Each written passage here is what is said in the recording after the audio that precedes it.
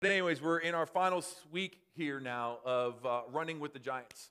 And I think it's been an incredible series as we've kind of gone back and just looked at some of these giants of our faith, those who have gone before us, those who have led the way, those who shared their stories and their examples. We're going to continue in this series. Next week, we're actually starting a new series through the month of August called Summer in the Psalms, as we just look at some of the Psalms and what the heart of those Psalms are, about the fullness of God, the faithfulness of God. I'm actually really excited that next week we actually have not just a familiar face, but someone who's actually from our church community, Dan Mose, who was been part of our church community for a long time, actually served on staff. He is actually going to be here next week and just start this series, which I'm really excited about. But as we complete this series, the theme verse for our series is found in Hebrews 12:1, where it says, "Therefore, since we are surrounded by a great cloud of witnesses," again, if you've been part of the journey, you know that therefore, what it's there for is that in Hebrews 11, the writer is outlining all the men and women of faith who've gone before us, these heroes of faith, this hall of faith, outlining all these people that these are some of the names or some of the faces in this cloud of witnesses, and there are many more before that. I believe Dora Schwartz is up there, part of the cloud of witnesses, part of our own community, right, Carol? She's cheering, and you saw it. She's up there. She's part of that cloud of witnesses like many, many others, and they're cheering us on as we run our leg of the race, and they're encouraging us today. He says, let us throw off everything that hinders, meaning, listen, it's going to get tough. You're going to trip up from time to time. You're going to stumble along the way, but throw off everything that hinders and let us run with, here's the big word, perseverance, with patient endurance. Learn with perseverance the race marked out for us. And this is the journey that we are on, isn't it? And we know, if you've run this race long enough, you know that there are some seasons of life where you feel that the wind is at your back and you are just running full tilt and everything is good. God is favorable. There's no potholes along the way, and everything is great. However, those seasons are very short in life. Most of the time, we find ourselves sort of running against the wind, right? Tripping over ourselves and tripping in potholes. And it's in these seasons, perseverance, and what the author is telling us, listen, there's things that are going to knock us down, but how we get back up, how we continue to run the race impacts our race. How we handle hardships impacts our race. So we need to develop perseverance, this patient endurance. So we're going to talk a little bit about this morning, but a quick recap. You know, we talked about the life of Jacob and Isaiah, Elisha, and last week we talked about the life of Samson, realizing that failures are never final. That even Samson, someone who walked in disobedience and disrespect, to someone who despised even the very calling of his life, still found favor in God in the final moments and was able to live out his calling. And failure is never final if you choose to get back up. And I don't know who needed to hear that last week, but I sure did. And so today we're going to look at the life of Sarah. The life of Sarah, Abraham's wife. And we find her story starting in Genesis, or the part of her story we're going to read in part starting Genesis 15. Unfortunately, our notes are not available in the YouVersion Bible app. Some of you have already been looking for them. So you're going to have to do it the old-fashioned way. Get that pen and paper out. Go for it. You can take notes that way. Anyways, let's read in Genesis 15. It says, the word of the Lord came to Abram in a vision. Do not be afraid, Abram. So this is before Abram's name was changed to Abraham, right? We all know Abraham. We know the father Abraham. We know that name, not many of us are familiar with Abram, which is the same man, but God changed his name. It's like his wife Sarai was Sarai before she was Sarah. And the word, the in their name is a reflection of the character of God, the name of God, and on the Hebrew language, meaning God. And we see in this story, as we read throughout the story, that as they surrender their heart and their lives to God, God actually becomes a part of them, and they become less and less like themselves and more like God. No longer Abram and Sarai, but Abraham and Sarah. Then become more of God. And isn't that the journey you and I are all on? As we follow Jesus, as we draw closer to Jesus, as we follow in His Word, that we reflect more of Him and less of ourselves, that we follow after Him. And so this is a journey they're on, but they're not there quite yet. But Abraham said to Sovereign Lord, what can you give me since I'm childless, and the one who will inherit my estate is Eliezer from Damascus? And Abraham said, you have given me no children, so a servant of my household will be my heir. And this is a tragedy this is a tragedy in most life, but especially in this season. He's got no one to take his heir. He's worked for his life and he's acquired wealth, but no one is there in his own family to take it. And then the Lord came to him and says, this will not be your heir, but a son of your own flesh and blood will be your heir. So he took him outside and he said, look up at the star and count the stars. It's almost like a joke because then he follows up, if indeed you can even count them. I don't know if you were outside last night, but we were having a bonfire last night, and we were leaning back in our chairs, and we were actually talking about it. We were looking at the stars and how bright they were. And can you even imagine beginning to count how many stars there were? It's a rhetorical question. You can't even do it. And Abraham, God's speaking a promise to Abraham that even though you don't have a son, he's speaking to Sarai, even though you don't have a son, one day your descendants will be as many as the stars that you cannot even count today. So shall your offspring be, the Lord said. And so Abraham believed from the Lord and was credited as righteousness. You see, it's interesting to note, it's important to note that this promise came 25 years before the provision. This promise that you will have a son, this promise that you will have a descendants as many or as vast as the stars in the sky, came 25 years before the birth of Isaac, which is the son of that promise. 25 years, they're holding on to the promise. 25 years, they're holding on to the one day, maybe today, one day, if only one day. But they were both in the childbearing age 25 years ago. Fast forward, they've kind of escaped that season of their life. They're no longer in that season. They're getting old. And it kind of speaks to this biblical principle that every promise has a process that isn't easy. Every promise, there is a process that isn't easy. And for most times, we kind of feel obligated, sometimes compelled to help God fulfill the promise in our timing, in our way, right? I don't know if you're like this. I don't know if you lack patience. I don't know if that's you. Maybe it's just myself. We want things now. We want it right down now. No, you guys are all good, but you guys got it all figured out, right? But, this situation just speaks to the sense of patience, right? This patient endurance. And so if we were to look at the life of Sarah, the idea from Sarah's life we're going to explore today is, hey, when you can't understand God and impatience threatens to overwhelm you, when you can't understand God, what he's doing, why he's allowing this to happen, and the patience threatens, and the impatience threatens to overwhelm you. You can't wait for tomorrow. I got to figure this out now, God. I can't wait for your timing. This speaks to the culture of today, and most of us struggle with. But Sarah would say this. Sarah, I believe, would say this. Don't complicate God's promise with your solution. Don't complicate God's promise with your solution. Don't try to get in the ring and make it happen on your own. Just trust the process of the promise. As I was sitting here this morning, actually that phrase, trust the process of the promise, was resonating. That's not in my notes. You can write that down. If you want a divine rhema word, maybe that's for you today. But trust the process of the promise. Trust the process of the promise. And I know every one of us would love that fast food meal deal, right? Like, get that promise expedited as quickly as possible. But that is not how it works. It's not how it works. And so we're going to learn these lessons from Sarah. And so if you were to take Sarah's life, lessons from her life, here, let's look at 3 lessons that we would learn from her life. And then let's share 3 thoughts that if she were to come out of the crowd, if she were to make her way onto the track with us and run a lap with us, what would she encourage us with us today? The first lesson we can learn from her life is you need to trust God even if it takes a long, someone say long time. You need to trust God even if it takes a long time. And none of us like this. None of us. Who likes waiting a long time? I don't know about you, but sometimes we expect things to be done before we're even finishing the sentence. It's like, it's got to be done now. If we're waiting in that Tim Hortons lineup for longer than we feel is necessary, which is like the pouring of, it takes me 3 minutes to make a coffee at home, like it's got to be that quick, right? And we get impatient. We suffer impatience. But God is notoriously slow in our understanding of slowness. It's just a reality. I heard a story of a guy who said, hey, God, what is 1,000,000 years like to you? God thought about it. He said, 1,000,000 years is just like a second.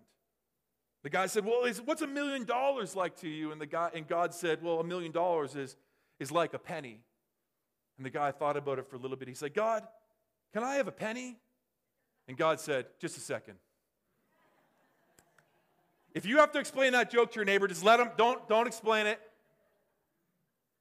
I know that's funny. My dad jokes are coming out. But sometimes we get impatient, don't we? We look at the story in Genesis 16:1. Now Sarai, Abram's wife, had borne him no children. Listen, time has spent, time has gone on. We've got this promise. You're going to have birth to a son. You're going to have a multitude of descendants, but nothing is happened. And so she had this Egyptian maidservant named Hagar. So she said to Abram, the Lord has kept me from having children. And how many of us fall into this trap? Where God's promise is not being fulfilled, therefore God has failed me. This is God's fault. God has let me down. God is ignoring me. God has forgotten about me. God doesn't believe in me. God doesn't think I'm able to handle it. God thinks I'm a sinner. God thinks I'm a failure. We put all the blame on God. And so she comes into her, she's because God is letting me down, because God is dropping the ball, I'm going to have to take matters into my own hands, she says. So now go sleep with my maidservant. This is a trap, men. Don't ever fall for this trap. Perhaps I can build a family through her. Now I guess I'll have to make this promise a reality. God's dropping the ball. The Lord has let me down. He gave me this promise, but he's forgotten about it, so I guess I have to make it happen on my own. And Abram did the worst thing a man could ever do in this situation, is he agreed with his wife. And to what Sarai had said. And we see that in this moment that Abram bears a child with Hagar named Ishmael. And now Ishmael is now the father of the Arab nation, if you study the lineage of history, where there's always been conflict from the day Ishmael was born. There's always been conflict between the Arab nation and the people of Israel. And what we learn is that the surrogate solution to a problem always creates greater chaos. Our surrogate solution to a problem always creates greater chaos, which is often the case when you and I don't trust God's timing and we try to make things happen on our own, don't we? I don't know if you've experienced that in your own life. I don't know if you've had those moments where you try to make it happen and only just got worse before it got better.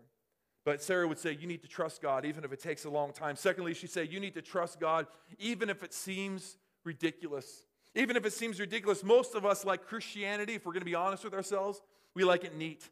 We like it tidy. We like it all tucked away. We like it pretty. We like it clean. We want it to be normal. We want it to be safe. We want it to be easy. But that is not the faith that we read about when we read Scripture, is it?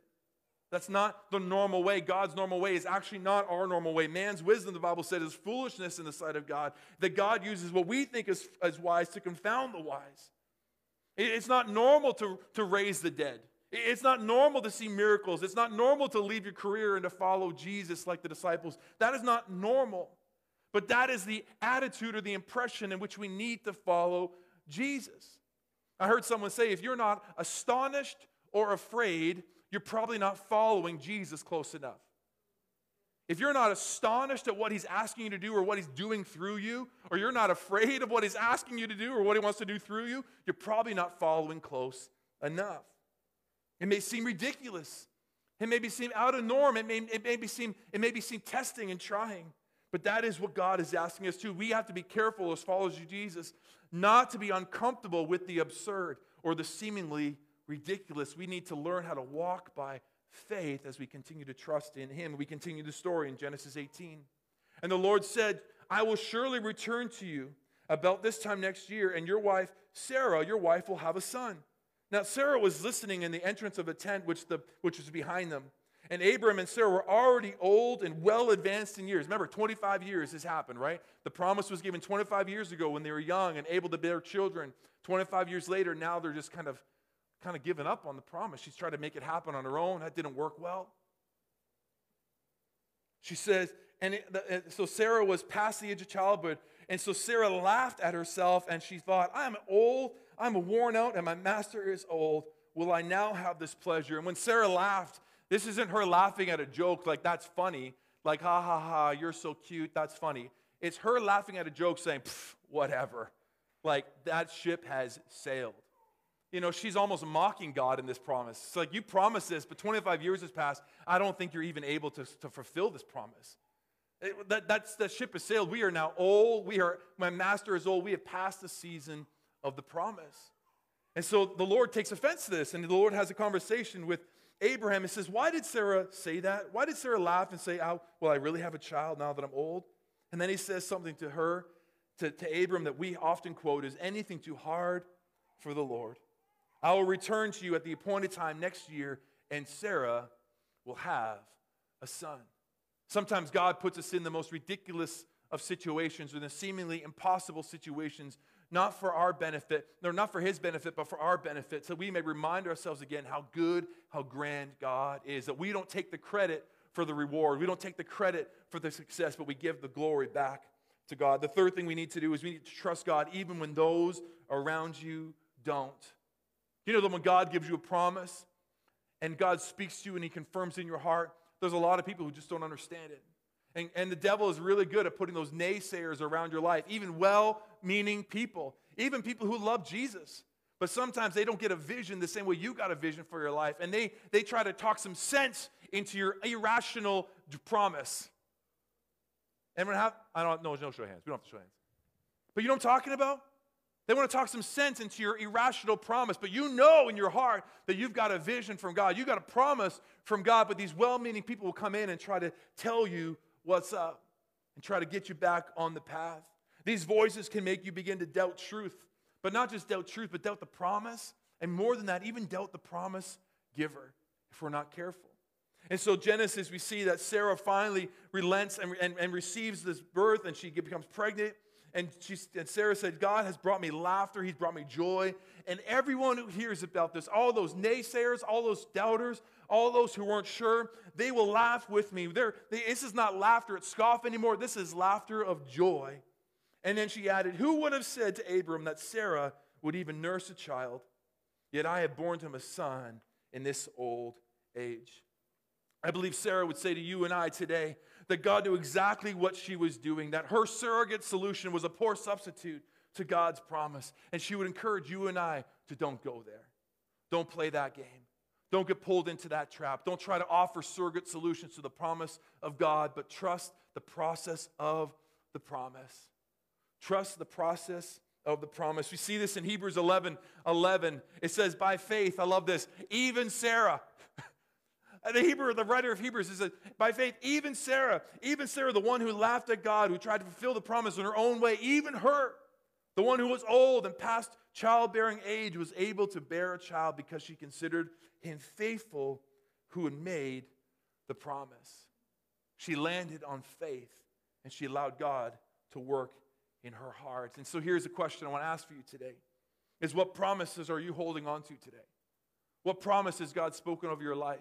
What promise has God spoken over your family? What promise has God spoken over your future? What are you holding on to today? What promises are you trying to fill in your own strength? Are you trusting the process of the promise, or are you trying to make things happen on your own? What promise do you need to hand back in trust to God today? What situation is weighing on your heart?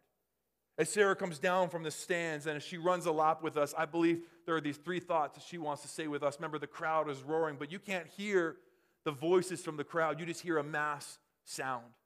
And I believe John Maxwell wrote the book called Running with the Giants, but he kind of emphasized this premise, like what happens if one of them came down and ran a lap with you, and what sense of encouragement would they give you? And here are three thoughts that I believe Sarah would encourage us today. One, don't try to get ahead of God when he isn't moving fast enough for you. Don't try to get ahead of God. Just trust the process of the promise. 2 Peter tells us that God is not slow in keeping his promise, as some understand slowness, but he is patient. Someone say patient. He's patient. If he is patient, therefore I need to be patient. But patience is hard, isn't it? Patience is hard. It's hard to trust God. It's hard to take your hands off the wheel. It's hard to let Jesus take the wheel. It's hard to just trust that he is working all things together for good for those who love him and called according to his purpose. That sounds great when everything is working good. But it's hard when we're stuck in the gap between the promise and the provision. And so Sarah would say, listen, don't go ahead of God's promise. And you know what the secret of waiting is? The secret of patience is doing something else in the meantime. Don't get fixated on it. Don't fixate on the issue. Don't fixate on the promise, but do something in the meantime. David would encourage us that the something you need to do, it doesn't matter where you are or who you are, the something that you need to do is to be still in the presence of the Lord. David who's running. Listen, remember, David was anointed king at a young age, but for the most of his grown-up life, he was running from the problem. He was running. He had this promise, but he kept on getting further and further away from this promise as leaders tried to kill him and leaders tried to take him out, but he was holding on to this promise. And David would say to you and I, be still in the presence of the Lord and wait patiently for him to act. Wait for him to act. Wait for him to lead you. And then he says, don't worry. Don't worry. Don't worry about the evil people who will prosper or fret about their wicked schemes. Don't worry about those people. Don't worry about what they're doing. Don't worry about the evil people. If you read on what's happening, listen, they're going to get theirs. They're going to get their what they're reaping. They will what they've sowed. Rather, they will reap. But he says, trust, wait patiently before the Lord. Don't worry. You and I need to turn our worry into worship. We need to worship his worry in reverse, right? We need to take 10 minutes. If you don't do this, I want to encourage you. You don't have to spend an hour every day. You don't need to spend 24 hours a day. But if you can take 10 minutes every day and just put on a worship song, if you're finding yourself in this gap of waiting and just tune everything out and just allow the voice of God, the nature of God to remind you who he is. It will calm that raging beast inside of you that just wants to take control of your situation. But just give God an opportunity to remind you that he's faithful. Give God an opportunity to remind you that he is good. Give God an opportunity to remind you that he is working out in due process, in due time. Don't get ahead of God when he isn't moving fast enough for you. Secondly, she would say, is that you must wait. When you must wait, when the time comes and you have to wait, focus on what's happening in you and not just what's happening to you. And it's a simple word shift, but man, oh man, that is a big process, isn't it? To not focus on what's happening to me, but to allow myself to reflect on what's happening in me. What does God want to do in me? When something happens to you, maybe God is wanting to do something in you. And if you're like me, we have this conversation that says, I don't know what's going on, God. And God's like, I want to teach you something. And I'm like, nah, I'd rather you just fix it. We can save the life's lesson for later. Let's just fix the situation. I don't know if you're like that. I'd rather just God to fix the situation. I don't want to learn something here. I don't want to go through the process of discovery in this season. I'd rather you just fix the situation. And I believe God wants to speak to us. And I believe the sooner we get that, the sooner we can move through. But God is more interested in your character than he is in your comfort. And that doesn't ring well in today's culture, right? But God is more interested in your character of who you are becoming than your comfort of how you feel today. And so we need to trust the process and not run ahead of it. Like pregnancy, there's a sense of pregnancy that you have to push through that pain because something beautiful is on the other side, right? Something beautiful is on the other side. But that process, I don't know, never experienced it myself, but I can imagine is not pretty. But the beauty is on the other side. Don't take my word for it. Let's take another man's word for it from Paul. He said, waiting does not diminish us, right? In Romans 8. Waiting does not diminish us any more than waiting diminishes a pregnant mother. We are enlarged in the waiting. Some of us are enlarged in other ways, but we are enlarged in the waiting. And we, of course, do not see what's enlarging us. We can't see it, but the longer we wait, the larger we become, and the more joyous our expectancy. Listen, there's something that is brewing inside of us, and sometimes we have to allow that process to be made complete in order for the beauty to come out on the other side. Something good is about to happen, and so patience necessarily isn't the ability to wait, but it's how you to wait while you're waiting. It's the posture of waiting. It's the posture of our heart, our willingness to lean in and learn through the process. James, the brother of John, says, James, the brother of Jesus, says, consider it pure joy, my brothers, whenever you face trials of many kinds, because you know that the testing of your faith develops, here's that word again, perseverance, patient endurance, and patience, endurance, perseverance must finish its work in you so that you may be what? Say it with me, mature and complete, not lacking anything. Like there is a process that we have to go through that many of us want to overlook. We want to just run past it. We want to avoid that process. But there is a process of maturity, of patiently waiting, of patiently enduring, and trusting God through the pain and the trials of our situation and allowing him to do a work in us. Whether we like it or not, God is committed to this process. Like I said, the quicker we can work through that, the quicker we can embrace that, the quicker that God can do the deep work inside of us, and the faster we can get through it. Figuratively speaking, our journey today is to go from Sarai to Sarah. To not just be about ourselves, but to allow God to become part of us. To change our nature to reflect more of Him. To reflect His nature in every area of our life as you and I experience the purpose at work through us. And the last thing she would say is that even our very best cannot possibly compare to anything that God has in mind. Listen, as good as you think you can make it, as good as you think you can solve this problem, as good as you think you can kind of bring a solution to the promise, there's nothing you can do that compare to God. Sometimes we believe we can do better, don't we? None of us would admit this. These are the kind of the things that as Christians, as good Christians, we don't actually admit out loud. But in our hearts and our actions, we kind of do this. We believe we can do better. We believe we have a better perspective. We believe we have a better handle on the situation. Sometimes we even believe that God just doesn't want the best for us. So we got to make it happen on our own. And this is a situation that many find ourselves in. But Isaiah tells us, since before time began, no one has ever imagined, no ear heard, no eye seen a God like you who works for those who wait for Him. Who works for those who wait for Him. And you and I can rest here today. We can leave here today knowing that God has a plan, a better plan for your life than you have for yourself. God has a better plan for your life than you have for yourself. Some of you, God has spoken a promise. And now we need to trust in the process of the promise. Today we need to allow Sarah's story to encourage us through this process of the promise. And we pray, God, while it's hard, may you work inside of me your nature so that I may have that I may experience the very best you have for me. My prayers for you, my prayers for our church, my prayers for our community, that God would work out the promise that He committed to us long ago. The promise that He will never leave us nor forsake us. The promise He's got great things in store for us. The specific promises He had for your life, God wants to see those fulfilled. And so what promise do you need to give back to God? What area in your life do you need to allow God to grow and develop the waiting? And what's stopping you from fully trusting in His timing? My prayer is that you'd allow God to speak to your heart. Today, let's stand to our feet. I'm just going to ask you to close your eyes. And just before we leave and we go out throughout our day and we enjoy this beautiful Sunday, let's just allow God to speak to our hearts today. Maybe you have already been feeling the nudging of the Spirit of God, just kind of pointing an area, a promise, a situation, or circumstance already out in your heart. And today, I just want to create a moment to respond. Just create a moment to just allow God to, or allow ourselves to acknowledge what God is pointing out in our hearts. And give us an opportunity to respond back to God with trust.